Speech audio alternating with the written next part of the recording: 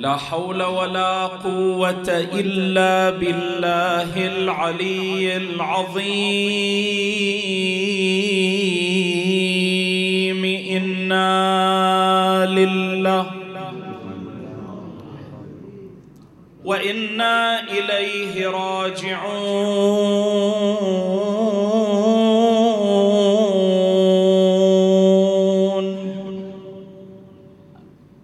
صلى الله وسلم عليك يا سيدي ويا مولاي يا رسول الله، وعلى آل بيتك المعصومين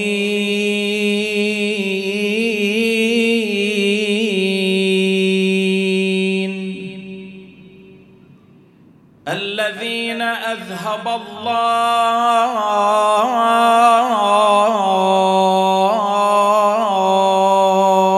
عنهم الرجس وطهرهم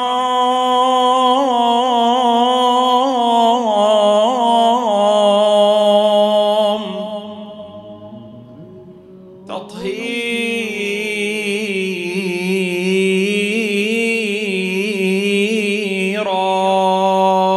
سادتي يا ليتنا ثم يا ليتنا كنا معكم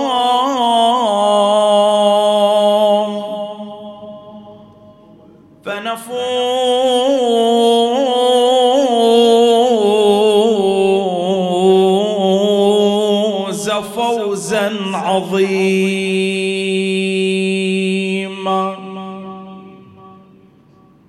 غريب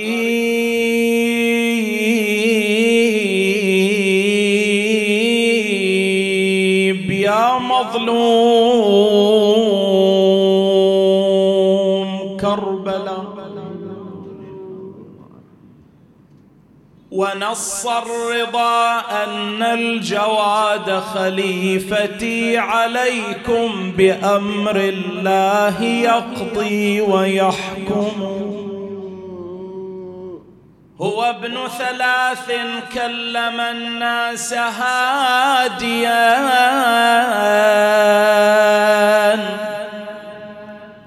كما كان في المهد المسيح يكلم.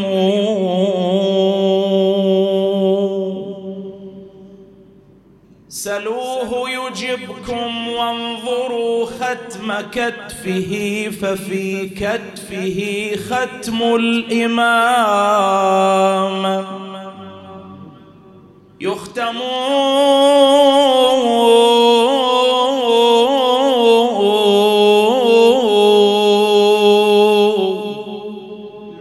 وكم لك يا ابن المصطفى بان معجز، حتى تكون حجة على أعداء الإمام وعلى المناوئين للإمام. وكم لك يا ابن المصطفى بان معجز به، حيث كل من أعاديك مرغم.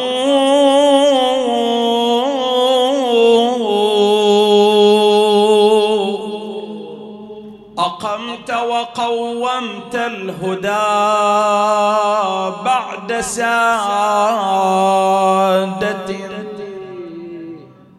أقاموا الهدى من بعد زيغ، وقوموا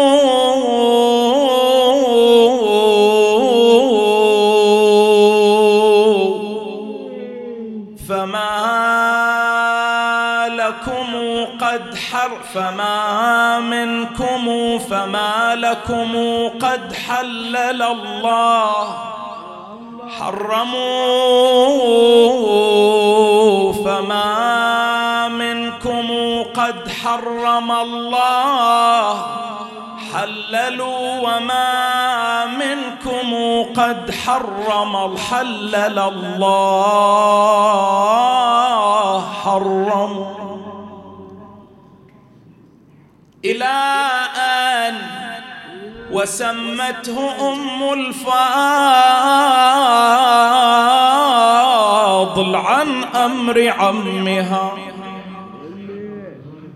يتقلب على فراش الاحتضار، يمد يدا يقبض أخرى، ألها المناد وإماما هو محمدا.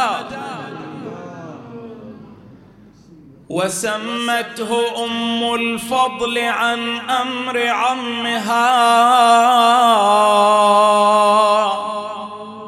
فويل لها من جده يوم تقدم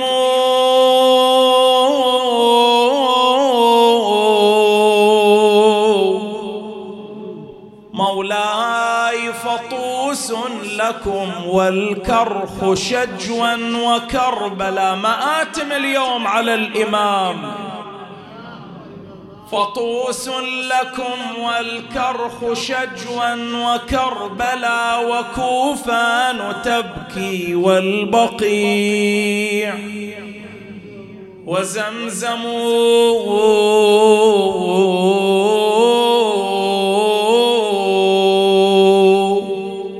وحده مات في الغربة الجواد وما جت الأكوان، بعد ما شبت بقلبه من سموم العدا نيران. مات ابن الرضا وصارت عليه الحور في ضجة، وصارت بالسما الأملاك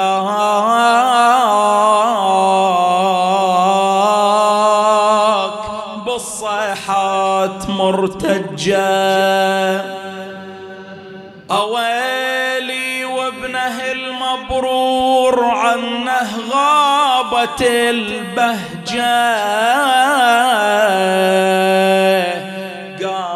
طلع من طيبة إلى بغداد بالأحزان. ويليا ويلي قاموا طلع من طيبة إلى بغداد بالحسرة، قصده يغسل الوالد ويحطه في وسط قبر. وصل والدمع منا على خدينه هين ثراء، يبكي وينتحب ويصيح،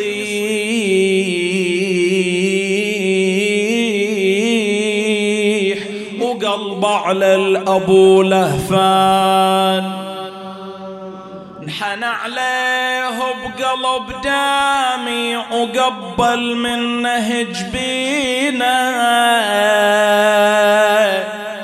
وصاح عداك يا ابويا عقب فرقاك تولينا.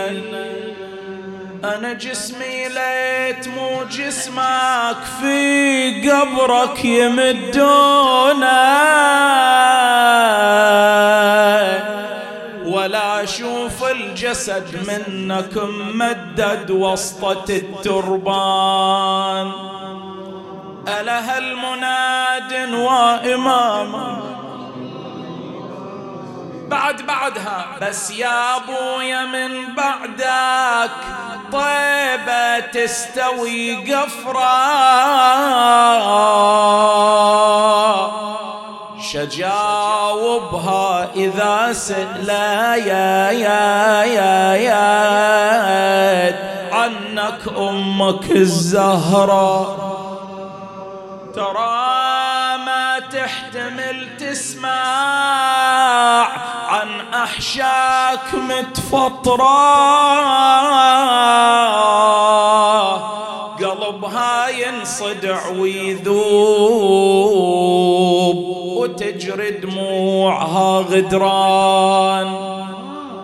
الأمر والمرجع لله.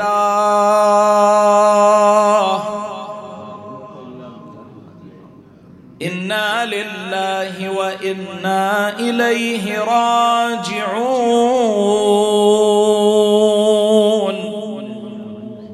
وسيعلم الذين ظلموا آل بيت محمد أي منقلب ينقلبون. والعاقبة للمتقين. كرامة لمولانا محمد بن علي الجواد، ارفعوا أصواتكم بالصلاة على محمد وآل محمد. اللهم صل على محمد وآل محمد. اللهم صل على محمد وآل محمد. اللهم صل على محمد.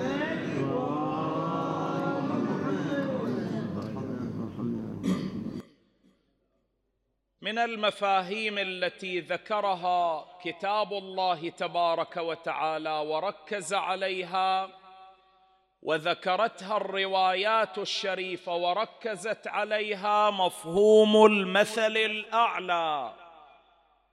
الآيات القرآنية أيها الأحبة، الروايات الشريفة الواردة عن المعصومين صلوات الله وسلامه عليهم أرادت للإنسان المؤمن أن يفرق بين المثل الأعلى وبين مثل السوء والمستجار بالله، بين المثل الأعلى وبين المثل الأسفل. ليش؟ باعتبار الإنسان إذا صار ما يفرق بين المثل الأعلى وبين المثل الأسفل، يعني مثل السوء، من الممكن يريد يذهب خلف المثل الأعلى فيشتبه عليه الأمر ويذهب خلف مثل السوء والعياذ بالله. فإذن لهذا ركزت النصوص في القرآن والسنة على أهمية التفريق بين هذين النوعين، بين المثل الأعلى وبين مثل السوء. ولا شك بأن وجود مثل أعلى في حياة الإنسان يقتدي به هو من أعظم نعم الله تبارك وتعالى، باعتبار البديل. يعني لو ما موجود مثل أعلى الله نصبه إلينا وأرادنا نقتدي بهذا المثل الأعلى، لو ما موجود شنو هو البديل؟ البديل هي التجربة. يجرب الإنسان هذه النظرية، ذيك النظرية الأخرى، هذه الرؤية، ذيك الرؤية الأخرى، إلى أن يصل إلى الحقيقة. وهذا يتطلب وقت طويل وقد لا يوفق له الإنسان، بخلاف ما لو كان يسير خلف مثل أعلى ويقتدي بهذا المثل الأعلى، لا، راح يطوي مراتب الكمال بشكل سريع. فإذن وجود مثل أعلى للإنسان من نصب الله تبارك وتعالى وتعيينه عز وجل، هذا من أعظم النعم على الإنسان. ولا شك بأن أعظم مثل أعلى للإنسان الموحد هو الله تبارك وتعالى.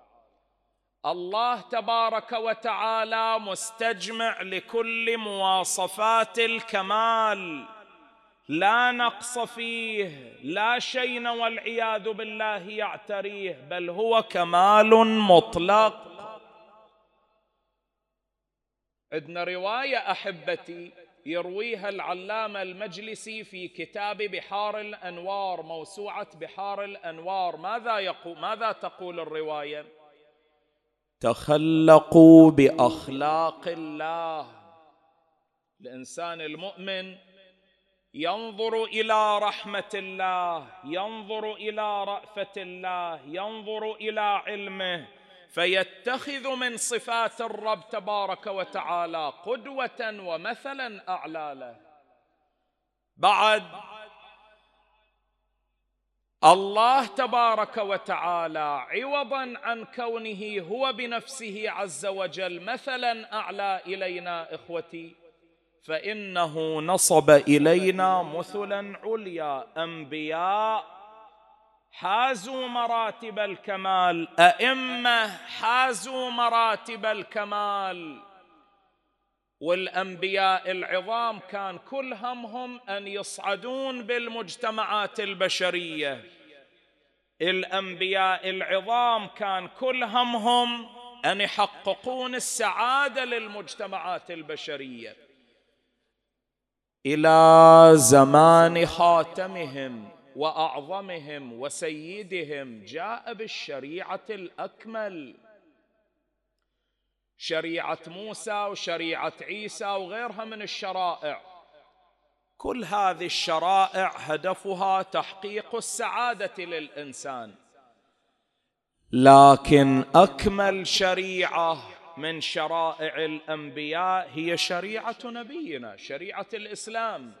زين، هذه الشريعة التي إذا ما تمسك بها الإنسان وفهم مقاصدها فإنه لا شك يصل إلى الكمال. وأي كمال أعظم من أن يستوعب الإنسان مرادات الرب تبارك وتعالى. التحق بربه تبارك وتعالى، التحق نبينا بربه، اجت النوبة على أزمنة الإمامة، 12 عهد، 12 إمام و12 عهد. العهد التاسع هو عهد إمامنا صاحب هذا اليوم، هو الإمام التاسع،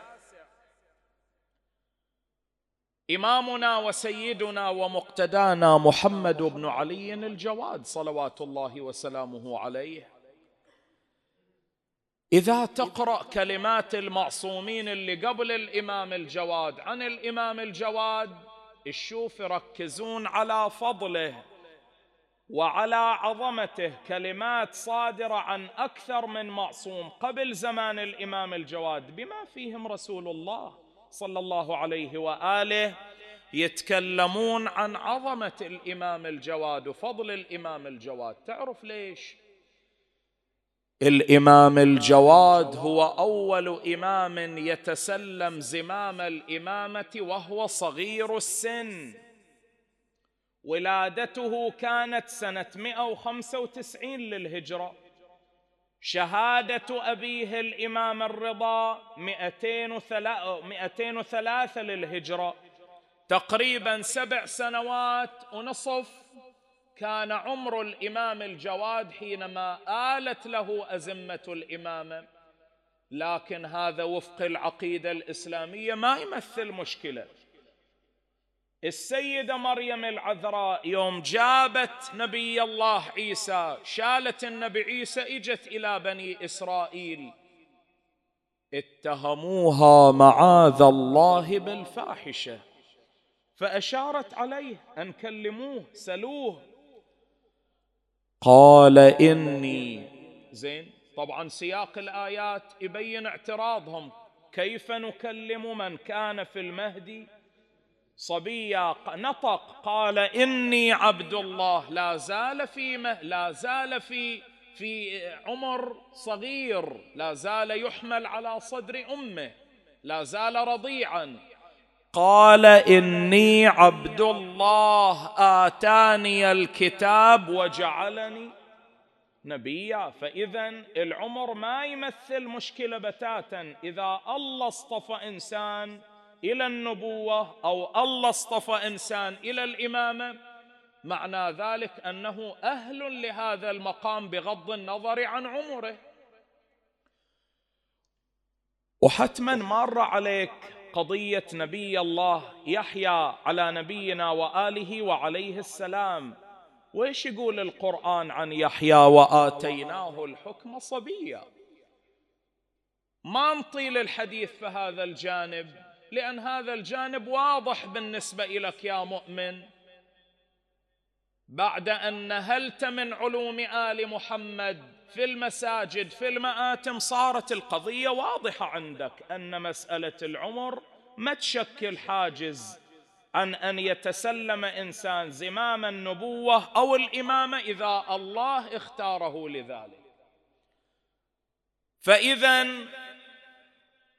الروايات التي صدرت عن أكثر من معصوم قبل زمان الإمام الجواد بما فيهم رسول الله إنما جاءت لتثبيت قلوب المؤمنين، باعتبار أن أعداء الإمام الجواد أعداء أهل البيت راح يعملون على زعزعة العقيدة. لا زال صغيرا كيف تقولون بإمامته؟ فلهذا تكثرت روايات المعصومين في شأن الإمام الجواد حتى تثبت القلوب. عموما حينما نقرأ سيرته الشريفة نشوف أن المأمون العباسي في فترة من الفترات في بداية تسلم الإمام الجواد لزمام الإمامة كان قد تظاهر بمحبة الإمام الجواد، قرب الإمام الجواد، أدنى الإمام الجواد، إلى درجة زوجه من ابنته من أم الفضل. هذه اللي أفجعت قلبك هذا اليوم، هذه الزوجة اللي أفجعت قلبك حينما قدمت سما زعافا لإمامك الجواد صلوات الله وسلامه عليه. فإلى هذه الدرجة المأمون العباسي تظاهر بالمودة والمحبة والتقريب للإمام إلى درجة أنه زوجه من ابنته. زين، هنا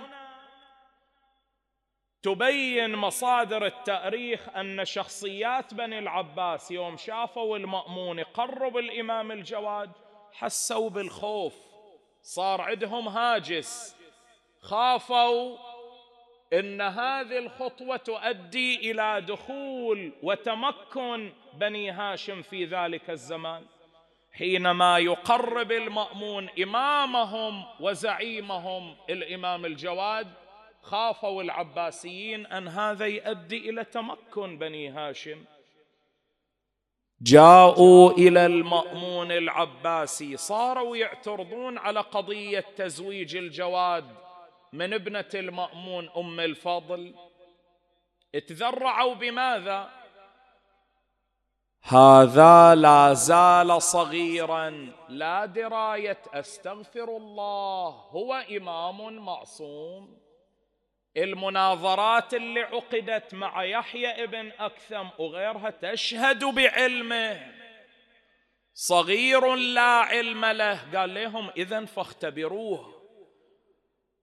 حددوا الموعد، جاءوا بقاضي قضاة المأمون آنذاك يحيى ابن أكثم، والمناظرة مارة عليك ما نذكر تفاصيلها، لكن شاهد الحديث أحبتي أن إمامنا الجواد حينما انتصر على يحيى ابن أكثم في المناظرة جذب إليه الأنظار، صغير السن وعند كل هذه الإحاطة، يعجز يحيى ابن أكثم عن مجاراته. شيبة كان يحيى ابن أكثم،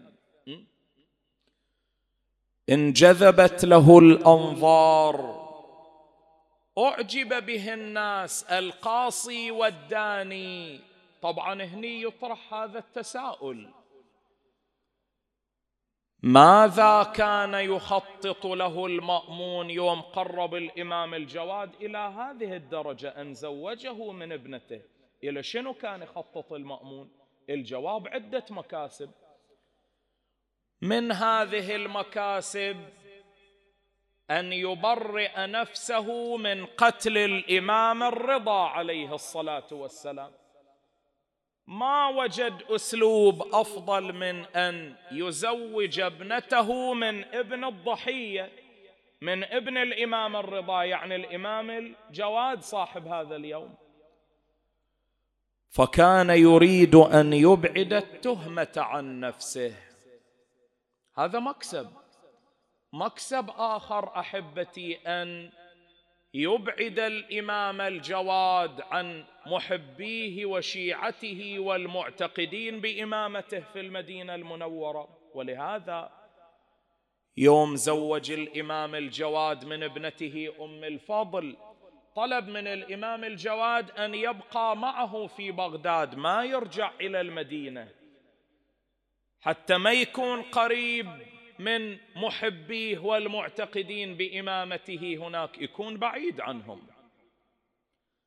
فهذا مكسب آخر، أن يعرف كل صغيرة وكبيرة عن الإمام الجواد. عن طريق من؟ عن طريق زوجة الإمام ابنته أم الفضل، تعيش معه كزوجة له.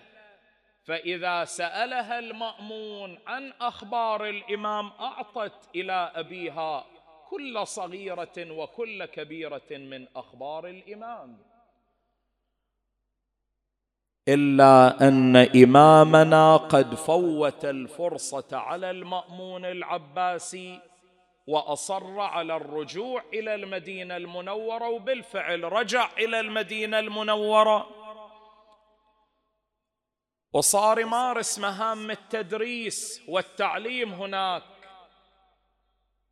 الباحث الكبير العلامة الشيخ باقر شريف القرشي رحمه الله، من العلماء الكبار، زار البحرين قبل ربما 15 سنة أكثر، واستقبله أهل البحرين في أكثر من منطقة.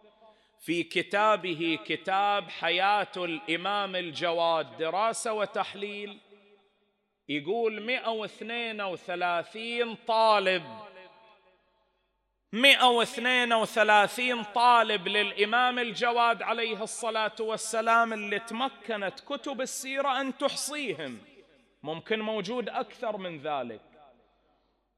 بعضهم متخصص في جانب العقائد، بعضهم متخصص في الفقه الإسلامي، بعضهم متخصص في علم الكلام، بعضهم متخصص في التفسير، وهكذا. كلهم استفادوا ما عندهم من معارف من إمامنا التاسع محمد بن علي الجواد، التاسع من ورثة نبينا الأعظم محمد.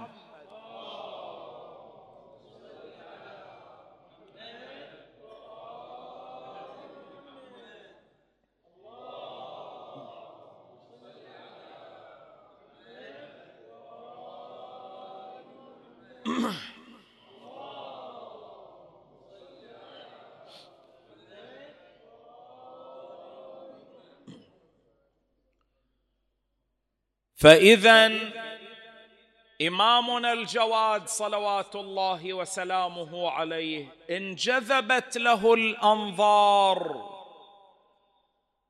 انجذب له القاصي والداني، اللي يعتقد أن هذا هو الإمام واللي ما يعتقد أن هذا هو الإمام لكن يحترم شخصية الإمام، الجميع انجذب له. فكانت إمامته لمذهب أهل البيت إمامة معروفة علنية يعرفها الجميع، إن بعد الإمام الرضا ولده محمد الجواد هو إمام مذهب أهل البيت. من هنا نعرف اشتباه الكاتب المصري أحمد أمين في كتابه المهدي والمهدوية. شنو يقول هذا الكاتب؟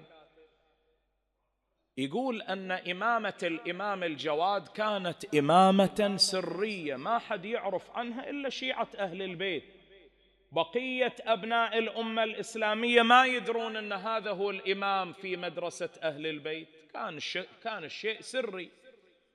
فإذا من خلال جملة من الحوادث تقدم بعضها نعرف أن إمامة الإمام الجواد كانت إمامة علنية، مو بشكل سري مثل ما يقول الكاتب المصري أحمد أمين، لا، يدل على ذلك عدة حوادث. مثلا الفقيه العباسي من فقهاء بني العباس آنذاك ابن أبي دؤاد،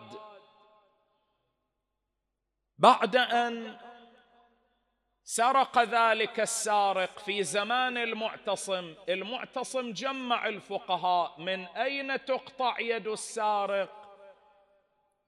اختلفوا في الأمر، بعضهم قال من الكرسوع، بعضهم قال من المرفق، بعضهم قال غير ذلك. إمامنا الجواد قال تقطع أصول مفاصل الأصابع، فقط الأصابع، حتى الكف لا تقطع. ما هو دليلك يا أبا جعفر؟ هذا المعتصم العباسي يقول ما هو دليلك يا أبا جعفر؟ قال له وأن المساجد لله، أو إن المساجد لله، وما كان لله لا يقطع. المصلي أثناء السجود يسجد على 7 مواضع، فإذا قطعت الكف كاملة ما صاروا 7، صاروا 6. وما كان لله لا يقطع. أعجب المعتصم بجواب الإمام الجواد وأمر بأن يعمل بفتوى الإمام الجواد. هذا خلى الضغينة تتحرك في قلب ابن أبي دؤاد الفقيه العباسي.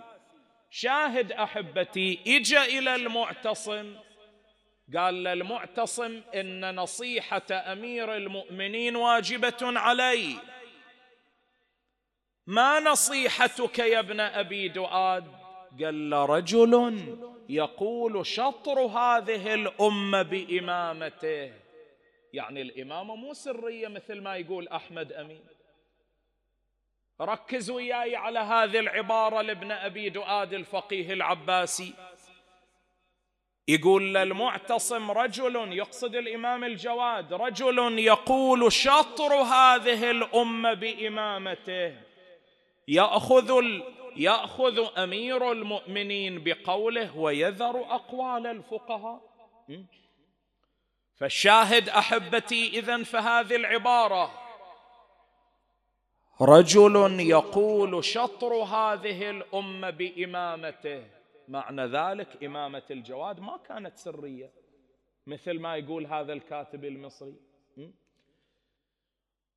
تقول الرواية وصار يحرك قلب المعتصم العباسي، حرك قلب المعتصم العباسي إلى أن أغراه بقتل الإمام.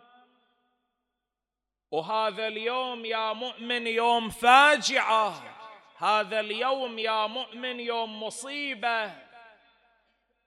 ما من بقعة فيها من يوالي أهل البيت أو يحبهم إلا وترى فيها الواعية مآتم، بين باك وباكية، بين نادب ونادبة، كل ينادي وإماما. يتقلب على الفراش، سرى السم في جميع أنحاء بدنه. واليوم يا شيعي يا موالحنا عين على الكاظمية وعين على كربلاء المقدسة. تعرف ليش؟ لأن أفواج من الزائرين زيارة يوم عرفة يوم 9 ذي الحجة، أفواج من الزائرين اتوجهوا أول إلى الكاظمية حتى اليوم يأخذون المناسبة عند الإمام الجواد، وبعدها يطلعون يروحون إلى كربلاء المقدسة حتى يوم عرفة يكونون عند الحسين. عين على الكاظمية وعين على كربلاء،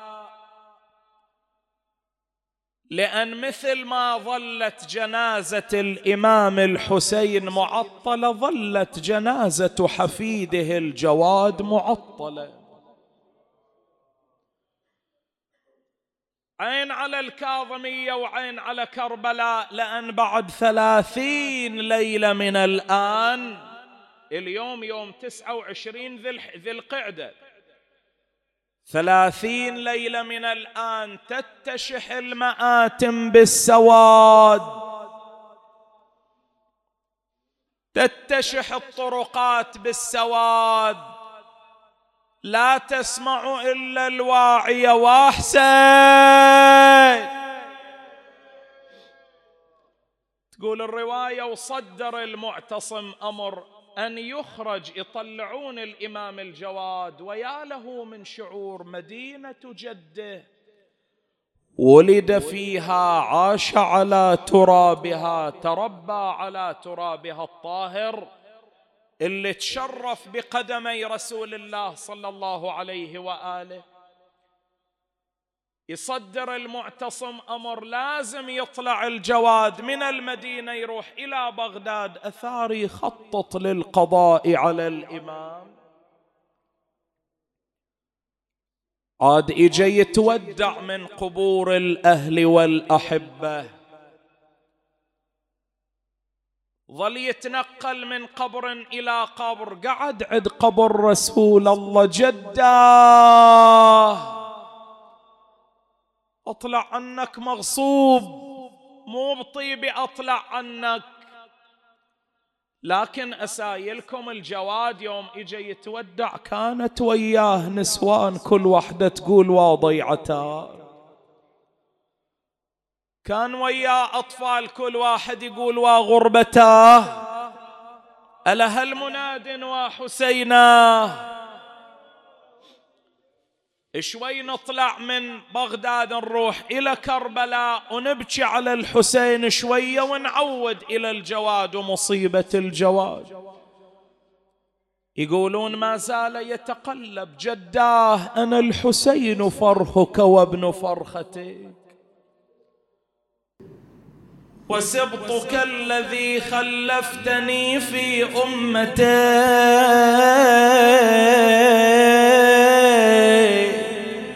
فاشهد عليهم يا رسول الله، فإنهم ظلموني وضيعوني ولم يحفظوني، وهذه شكواي إليك حتى ألقاك، ألها المناد وحسينا.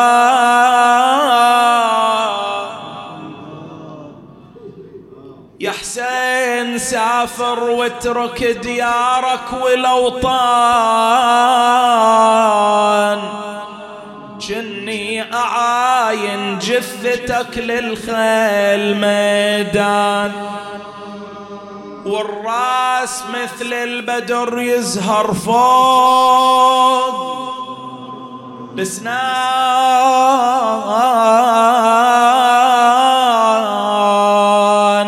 بس تنظر زينب تشوف قبالها يلوح. يا حسين سافر بالحراير والنساوين، تنذبح يا ابني ونسوتك تدخل دياوين، خل تنصب الشيعة النياحة عليك يا حسين، انت لتنجيها ويصير الذنب مصفوح. وأحسن وأحسن. يلا نرجع إلى مصيبة الجواد. بعد أن ودع قبور الأهل والأحبة صعد على ظهر دابته، خلاص يطلع إلى بغداد ما يرجع إلى المدينة. صاروا أهل المدينة يلوحون بكفوفهم، كل واحد يقول في أمان الله. توجه إمامنا الجواد إلى أرض بغداد، إلى الأرض التي اختارها الله محلا لقبره، مقصدا لشيعته. يلا بالوصول ما لبث المعتصم أن دس إلى الإمام عن طريق ابنة أخيه يعني ابنة المأمون، أن دس إليه سما قاتلا، قيل أنه دسه في شراب وقيل في طعام، تجرع الإمام شيئا قليلا فأحس كأن نارا في أحشائه. أله المناد وإماما هو محمدا. التفت إليها: قتلتيني يا عدوة الله، ليضربنك الله ببلاء لا ينجبر وبفقر لا ينستر. شوية ماي، قتلتيني كون تجيبين إلي شوية ماي. تعرف ايش سوت؟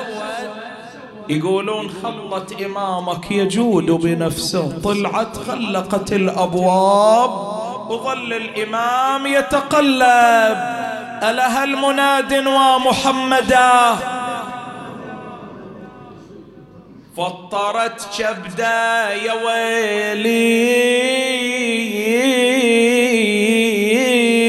وظل يعالج حالته، مبتعد في أرض غربة عن عمامه وعزوته. وين السادة ذرية فاطمة؟ يا بني عدنان قوموا بعجل شيلوا جنازة، لا تظل مثل الشهيد على السطح متعطلة. وإماما قال: قطرة ماي منك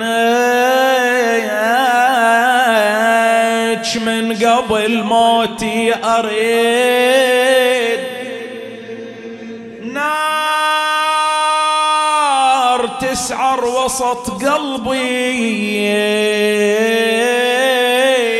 وهالبلد صيفه شديد. سوت يا شاعر؟ قال: طلعت وخلت الطهار داخل الحجرة وحيد. هالخبر لا أرد طيبة يا هو اللي يحمله. أله المناد وإماما إلى مثل هذا اليوم تفطرت أمعاء الإمام من شدة حرارة السام. إذا مهيئ نفسك يا شيعي يا موالي عند احتضار الموت،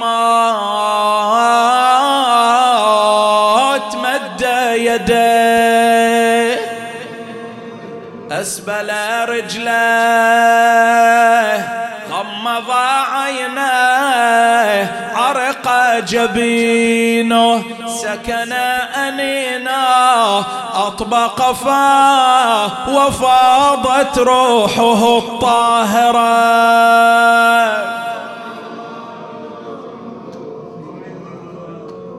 أله المناد وإماما انخطفت ألوانه وتزفر وانخفت من الونين، غابت أنفاسه يا ويلي ومد رجله والإيدين، فارقت روحه يا ويلي وغمضت منه العين.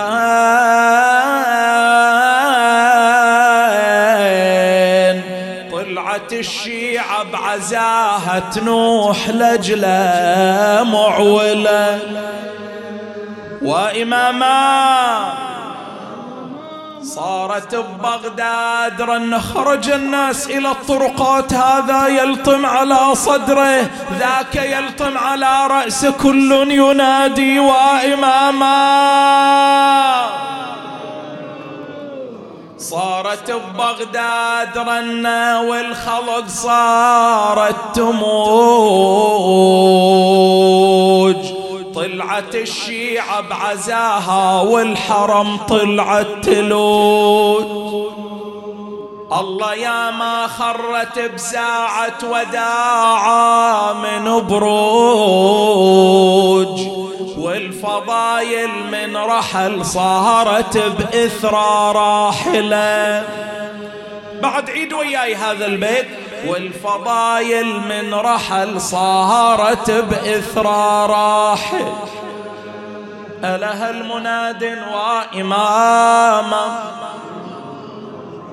تقول الرواية ينقلها الشبلنجي في نور الأبصار، أمر المعتصم جلاوزته أن يصعدوا إلى السطح يلقوا بالجنازة. صعد جلاوزة المعتصم، حملوا الجنازة، أريد منك صرخة، حملوا الجنازة ألقوها من أعلى الصار. لها المنادي يا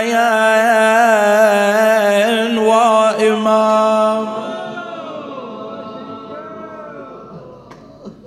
وظلت الجنازة يا شيعي يا موالي إلى اليوم الثالث. جالد الشيعة جلادا عظيما، أخذوا الجنازة قاموا بجهازها. هذا في الظاهر، لكن في الواقع وهذه عقيدتنا أن الإمام لا يلي أمره إلا إمام مثله. نظر ابنه الهادي إلى جبينه، صاح في أمان الله. ألها المناد وإمام. يلا خل نواسي فاطمة بصرختنا، خل نواسي فاطمة بدموعنا، خل نواسي فاطمة التي تنوح هذا اليوم تنادي وولدا. تاسع الأطهار شوقا خذ سلامي من فؤاد مولع للوصل ضامن. يجاوبنها والله يعودك مقضي الحاجات. كيف تسقى السم في عمر الشباب، كيف تلقى النحب في أرض اغتراب، وبجنبيك تعاليم الكتاب، قد فجعنا بك في الشهر الحرام. هذا عليك ها، قد فجعنا بك في الشهر مولاي مولاي لك مولاي اشتياق في الفؤاد، ما له حد أيا باب المراد. ارفع يدك بالدعاء. سيدي فاشفع لنا يوم المعاد. يا الله يا الله عيدها. سيدي فاشفع لنا يوم حين حشر الناس في سوح القيام. ما حال الكاظمية؟ شلون حالة الكاظمية البارحة؟ شلون حالة الكاظمية اليوم؟ أفواج الزوار تحوم حول الضريح المقدس تنادي وإماما. يا ترى ما حال أرض الكاظمية بعد أن قد شهدت يوم الرزية؟ فبها قد فتتوا قلب الزكية. عيدا. فبها قد فتتوا قلب فبها قد فتتوا قلب الزكية بعدما قد أضرموا قلب الإمام. إن يوما لجواد، هذا البيت الأخير حضر حاجتك والله يعودك. إن يوما لجواد الأولياء حق أن يبكي له أهل الولاء. فبه قد أفجعت خير النساء فبه قد أفجعت خير النساء أصبحت تبكي بشجو واضطرام. أصبحت تبكي بشجو واضطرام. بسم الله الرحمن الرحيم. اللهم صل على محمد وآل محمد. إلهي تقبل منا الأعمال، أصلح لنا في الدارين الأحوال، بحق محمد والآل صلواتك عليهم أجمعين. اللهم صل على محمد وآل محمد. يا دائم الفضل على البرية، يا باسط اليدين بالعطية، يا صاحب المواهب السنية، صل على محمد وآله خير الورى سجية، واغفر لنا يا ذا العلا في هذه وفي كل عشية. اللهم اقض حوائجنا يا الله، يسر أمورنا، أصلح منقلبنا يا الله. إلى أرواح موتانا وموتى المؤمنين والمؤمنات نهدي ثواب الفاتحة مع الصلوات.